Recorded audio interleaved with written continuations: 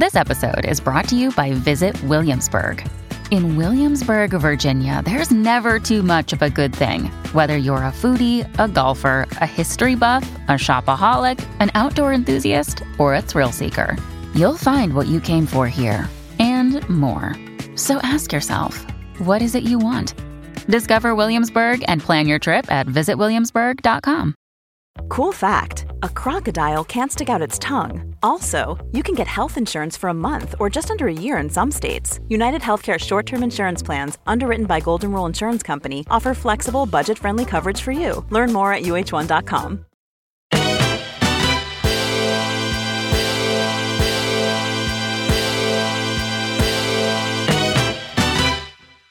Hey y'all, it's Brittany. Growing up, I was fashion obsessed. I spent my Saturday afternoons tearing through fashion magazines at my local Borders bookstore. And I kept a secret sketchbook full of my own designs that mostly just looked like Britney Spears costumes. Working in fashion would have been my biggest dream. But the truth is, even as a kid, I never saw myself in the fashion industry. And the biggest reason was because I rarely saw any Black people in the fashion industry. Aside from a few people here and there, fashion back then was white, white, white. And sure, things have gotten better over the years, but they haven't gotten that much better. And I've often found myself wondering why. I recently found something of an answer in an article on The Cut called What It's Really Like to Be Black and Work in Fashion by one of my favorite Black women in fashion, Lindsay Peoples-Wagner. She talked to more than 100 Black professionals about what it was like to work in the fashion industry, and they kept it real. Lindsay Peoples-Wagner shared some of those stories with Molly Fisher, the host of a new Gimlet podcast called The Cut on Tuesdays. Molly interviewed Lindsay as a part of an episode all about power. I liked it so much that I got up from my desk, walked 50 feet over to where Molly sits, and asked her if I could hear the whole uncut interview. And since she's kind of new here, she kind of had to say yes. That extended conversation between Molly and Lindsay went deep on what it's really like to work in the fashion industry. And as soon as I heard it, I knew it had to go on the nod. After you listen, go subscribe to The Cut on Tuesdays. Here's Lindsay Peoples-Wagner talking to Molly Fisher. Enjoy. We called it Black in Fashion, but I think the title of it was Everywhere and Nowhere, what it's like to be Black in fashion. Whether they were like starting out in the industry or very successful, higher level kind of executive, they really all had very similar experiences, which was why it was such a crazy thing to constantly hear. Even, you know, someone like Sir John, who does Beyonce's makeup, has the same experiences as someone who was just getting into fashion and trying to get their foot in the door as a fashion assistant. We all have these common experiences of dealing with race on a daily basis. It's just really sad. And depressing is the best word. What were some examples of the kinds of common experiences you heard about? There are still some people who are blatantly racist, which I think that some people think that that's not a thing anymore. When I say that, I think people think like, oh, like the KKK. And it's like, well, no, like, I'm not saying that. I'm not saying like people are at shoots in white hoods. What I'm saying is that like people can still say really crazy things to you and not realize how racist it is. I'll actually give you a good tidbit if anybody listens to this. They'll be like, "What?" One of the quotes that was anonymous, I'll just come out and say that it was actually mine because I don't really care anymore. But it was a quote about someone's boss asking them about slavery. What did the boss ask, or what was the? I was basically in a car with this woman, and she was just trying to come up with things to talk about, and she started asking me about my family. My dad is from Alabama. And she was like, oh, so does your family still live in Alabama? And I said, yeah, I go down there regularly. And then she went on to ask, you know, if my parents were, if my parents or my grandparents, like, were in how they felt about slavery since they were slaves. And I was confused because mathematically that's not possible. So I just remember saying, huh? And because it's not possible. But I also was then like, and then she just kept kind of asking like, oh, does your family still live on the same plantation that they were slaves on? And I was like, my parents weren't slaves. Like, what are you talking about? Like, that's not like, that's insane. And we actually posted it on Instagram, and I was looking at the comments, and there were so many people that were saying like, oh, this is horrible, et cetera. This probably happened 50 years ago. And I'm like, I'm 27. That's not possible. A lot of people were like, well, maybe, because people in fashion, they don't know anything about civil rights. I'm like, what? That has nothing to do with it. Like, it's just, I would never ask somebody that, even if I didn't know about civil rights movement or anything. Like, it was just, people made a lot of excuses. It was a weird conversation. I remember it so clearly because I kept replaying it like, should I have done something differently? And I just wasn't, I don't think I was old enough, but I don't think that I was smart enough to really navigate the situation as I should have. Well, if you were a junior person in your early 20s, Yeah, like you I know. probably shouldn't be in a position of having to figure out how to navigate a bizarro. I just hear my parents' voices in my head, and I know that they would have been like, get out of that car. Don't ever talk to this person ever again. Because that's just how I was raised. Like, my parents just raised me to just be like very proud of my Blackness. And in that moment, I felt a little ashamed. And I think that just does not register with me. At the time, I just did not say anything. And I was just kind of like, no, like, and just moved on to the next question. I mean, now, of course, I would check her. But like, people don't understand how things like that stay with you and like change your opinion on like even what you want to do with your life or where you want to go. And it's hard. I think there's a lot of situations that people were telling me that just you want to be able to say something, but a lot of times you're scared, or you just don't want to have to like be that person all the time. Tell me more about what it was like to report the piece. Like, were people at all worried about talking to you? Like, were people hesitant to tell stories? Everyone was worried. Everyone was nervous. I had to do a pep talk with every single person. I've never encouraged this many people in my entire life. It was like, that was really weird to me because it was also like, most of these people are older than me. And it was like, why are you worried? Like, you've been in this industry for 20 years. Why are you scared? What were they scared about? Their bosses reading it and feeling some type of way. I mean, rightfully so. There has been a few people that were like, oh, people, were reading between the lines on what I said and trying to figure out the timeline of who I was talking about in this. A lot of people were just really nervous. And it's a weird, I don't know, I think it's a bit specific to Black people, but a weird issue where like a lot of Black people wanted to be included, but they also didn't want to just be included because they were Black. It's like, when you're a designer and you want to be just considered a great designer and not just during Black History Month. A lot of people started crying when I first got on the phone, which I did not make them cry. It was just literally, I think just literally. Lindsay was so mean of you. No, it was literally just the thought of talking about it that I think brought on so many emotions, because a lot of these people, I think that a lot of them had really suppressed emotions about things. And I definitely started going to therapy more than I was before this piece, because so many people just started crying out of nowhere. And I would, just say, what can I do? Like, we're all in this together. Like, we're all struggling. But I think a lot of people really just felt like things are slowly getting better, but when will this not be an issue? And I remember, like, my mom, she used to say to me all the time, like, oh, I used to dream that racism wouldn't be a thing when you grew up. And I always thought that was so weird, because I'm like, you were so optimistic. Like, that's what? Like, nobody thinks that. Like, and even now when I was thinking about everybody talking and about all these issues, it was like, man, it would be cool if I woke up tomorrow and it wasn't a thing. But I think that's why so many people were so emotional, because the reality of it is that we know that racism and, just this power struggle of class and pedigree and everything is still going to be there. And acknowledging it, means confronting that reality. Yeah. What surprised you the most in reporting the story?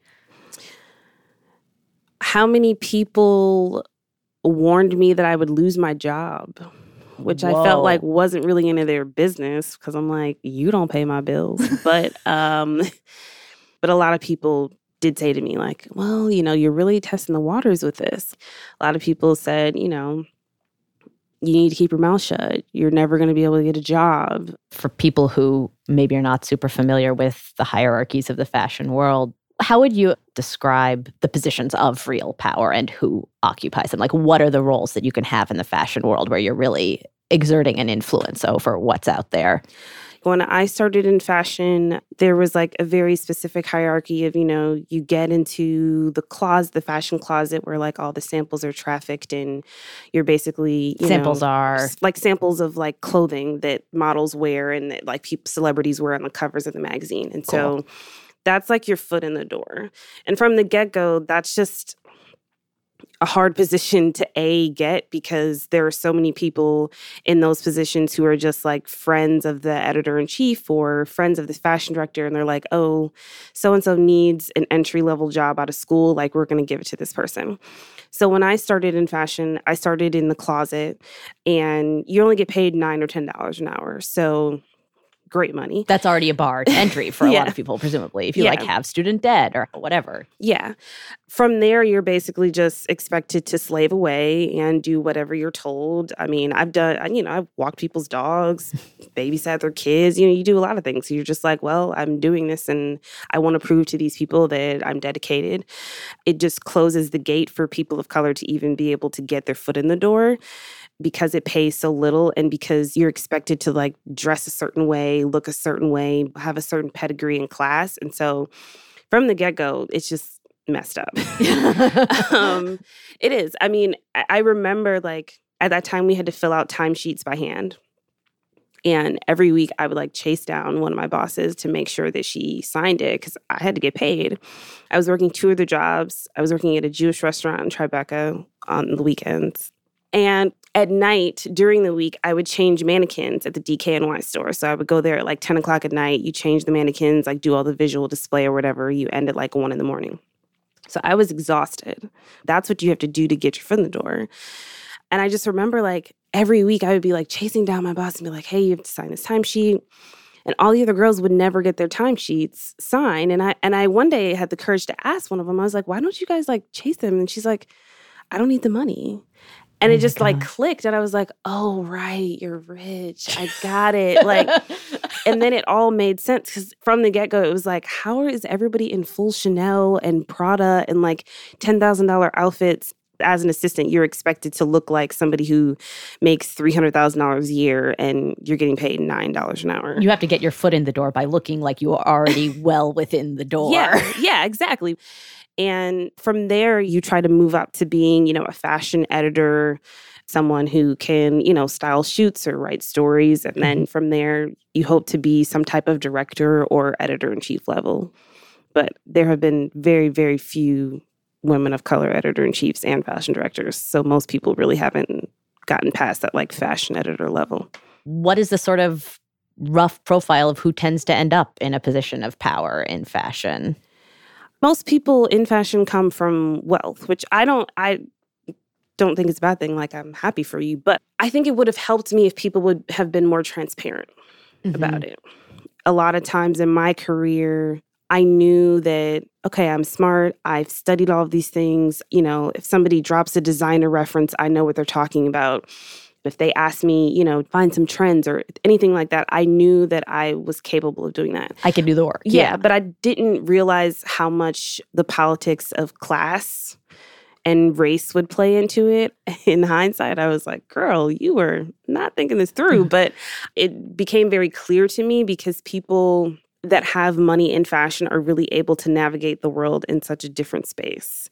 I'll give you a good example. So when I was assisting a stylist one time, she had mentioned, hey, there's going to be really important people at this gala. You should totally go. There's some extra seats left. Like, casually mention this at a shoot while I'm steaming my life away with these clothes.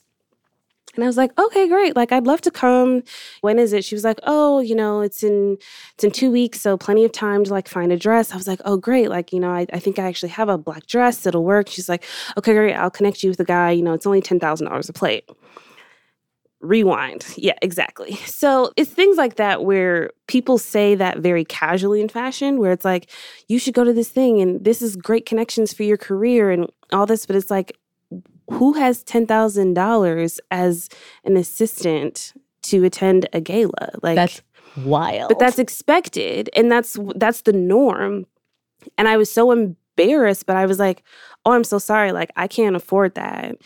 And she was like, oh, I'm sure you can, like, and it's like, no, I don't have a sugar daddy. I don't have a father who's like related to somebody at JP Morgan Chase. Like, that's not within my reason. And she was just floored that I really didn't have that kind of money. But that's honestly like been the story of my life in fashion. People, if you don't come from money, it's like, well, where did you come from? It's like, how did you get here? But where though? Yeah, literally.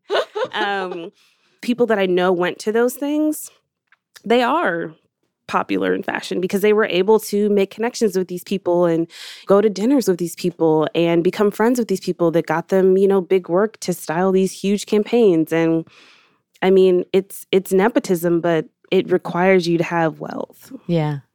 You get discouraged, but then you're like, no, I want, I deserve this. And I know that like there are certain people in power that shouldn't be in power. And I think it's a weird, motivating, but also discouraging thing about fashion. I stay in it because I want to make change and I want to do all these things. And I know that it's like such a power struggle between people actually saying that they want something to be a certain way and only actually wanting that to change on the surface level, and people like me who actually are like really about it. Yeah.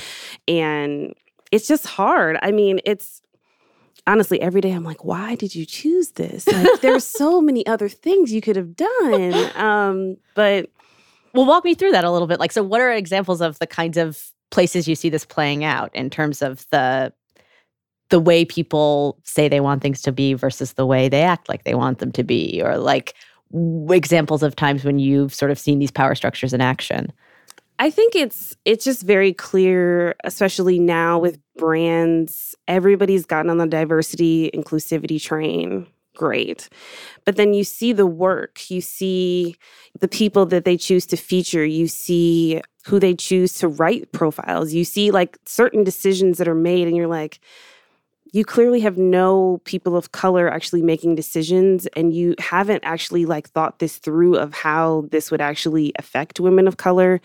Brands nowadays, they just want to say like, okay, we've checked this box, we've done this, but like we're not actually committed to this. What do you mean by the diversity bandwagon? What is the thing that people have jumped on? Oh, everybody wants to say like, oh, well, we have a few Black people working at our company. It's like, okay, well, I mean, congratulations. But like, it's a lot of times it's like, okay, but who are like the senior staff people? Yeah. Who are the people in control of making decisions? And that's why I feel like it's such a power struggle, because it's a lot of times like you may have people of color on staff or you may have people of color in the building, but like every person that I talk to for Black in fashion is like, oh yeah, we have 3 Black people here and 2 Asian women and 1 Indian woman. But, that's like counting people in the mailroom, and that's like counting the receptionist. I mean, I've never had a Black boss ever, and I probably won't ever. Why not? I don't think it will happen because I think that Black women and women of color in general just have a hard time really getting into those senior roles that actually give them the tools and the power to make decisions. A lot of times when I've talked to a lot of women of color who are like, oh man, that position at such and such magazine would be so great. They go to the interview and it's like, okay, yeah, they want a person of color, but they're not actually like interested in investing in the ideas that I want to put forth. It's like, well, if you're not interested in me actually doing the work, then like, why hire me? It's not just a box to check. Yeah. I've gotten into this because my mother has always told me like, be what you needed when you were younger. And I always take that with me. I used to have like all these high fashion editorials on my walls, and my mom just used to complain that there's no Black people. And I'm like, well, there was no like high fashion super editorials. And she was like, no, you need to like look at all this history. And so she started taking me to Ebony Fashion Fair. They used to have like a fashion show with all these amazing designers, and exposing me to the parts of high fashion that intersected with Black culture. And I really got into it because I was like, this is the kind of work that I want to make. And I want to make more work that speaks to me and makes me feel included and part of it. So, Lindsay, you now have a position of power. Tell us about it. I'm now officially editor-in-chief of Teen Vogue. Congratulations. Thank you.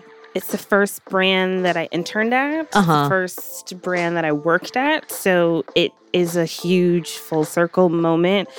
I was there when I was 17, starting out. So baby Lindsay. That's so tiny. I know. And I have videos and photos, and they are embarrassing. I look a hot mess. And it's a miracle that they've even hired me, because look at these pictures and you're like, this person doesn't know fashion. What are you wearing? Yeah. But yeah, I mean, it's a little surreal because I just know that this kind of decision means a lot. Yeah.